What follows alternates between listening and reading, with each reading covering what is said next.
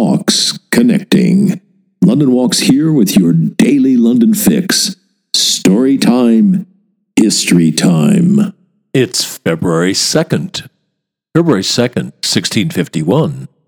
So it's Happy Birthday, Nellie.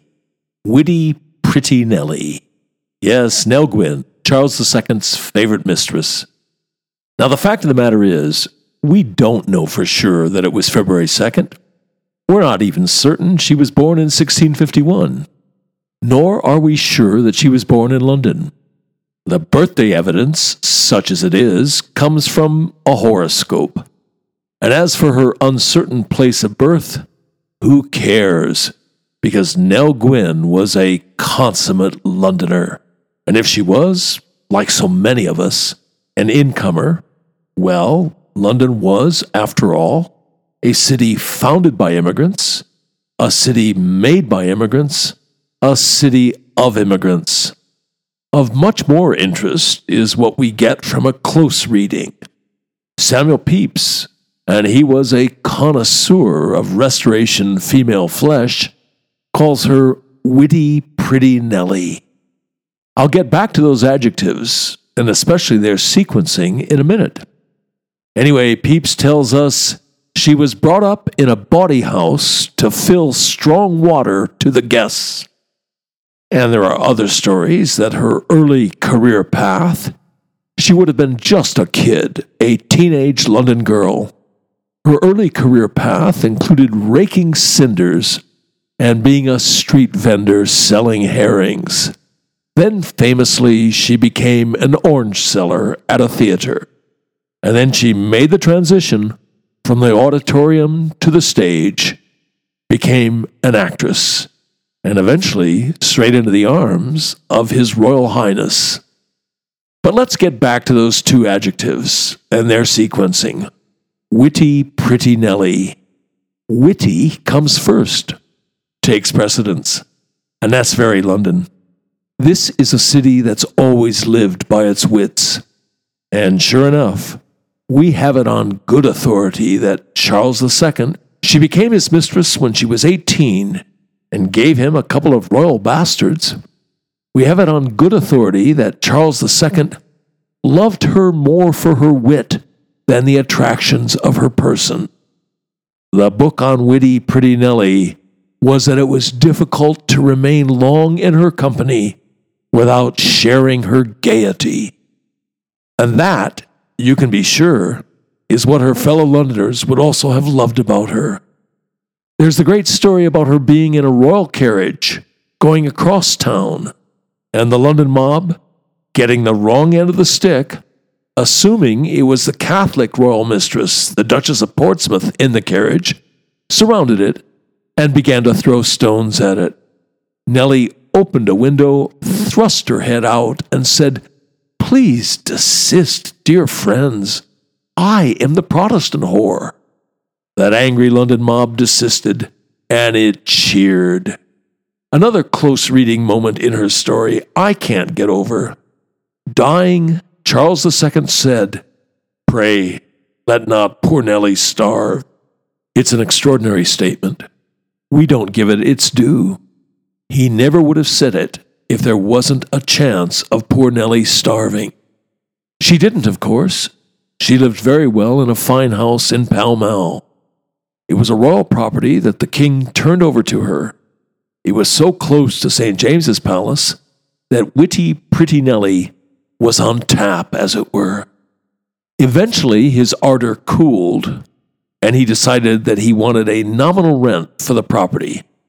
Nothing extortionate, but a little something. Witty, pretty Nellie wasn't having it.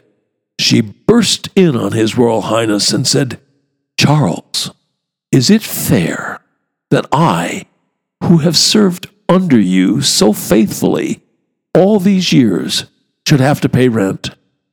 Her manner, her words carried the day. Charles saw the force of the argument. She got the house rent-free. She would die there on the 14th of November, 1687, some 2.5 years after Charles II went to his heavenly reward. It's pleasing to know that she's buried in that most London of churches. St. Martin in the Fields, and that Nell Gwynn left £100 for debtors in the parish of St. Martin, and £20 a year for releasing debtors from prison every Christmas Day. And last but by no means least, she gave £50 to poor Catholics for showing my charity to those who differ from me in religion. That generosity, together with her humble origins and her high spirits, there you have the quintessence of witty, pretty Nellie, and why Londoners loved her. Happy birthday, Nell Gwynn.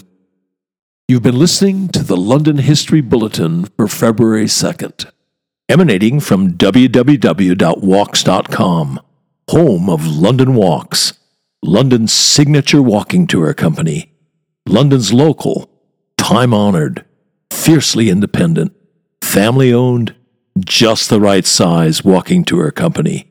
And as long as we're at it, London's multi-award-winning walking tour company, indeed, London's only award-winning walking tour company. And here's the secret. London Walks is essentially run as a guides cooperative. That's the key to everything.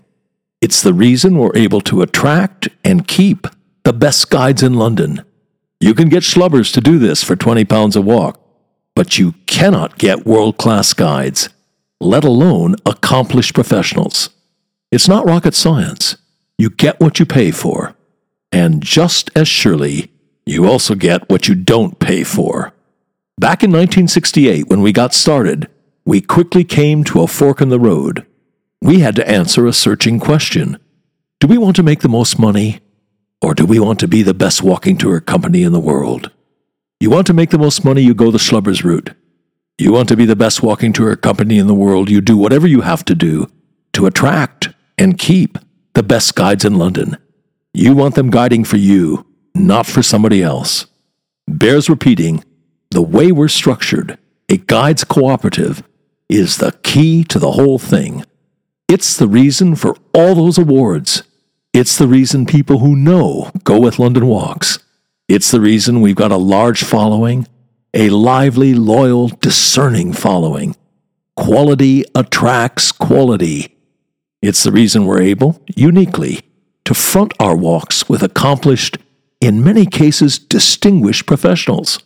Barristers, doctors, geologists, museum curators, archaeologists, historians, criminal defense lawyers, Royal Shakespeare Company actors, a bevy of MVPs, Oscar winners, people who've won the Guide of the Year award. Well, you get the idea. As that travel writer famously put it, if this were a golf tournament, every name on the leaderboard would be a London Walks guide. And as we put it, London Walks guides make the new familiar, and the familiar new. And on that agreeable note, come then, let us go forward together on some great London Walks.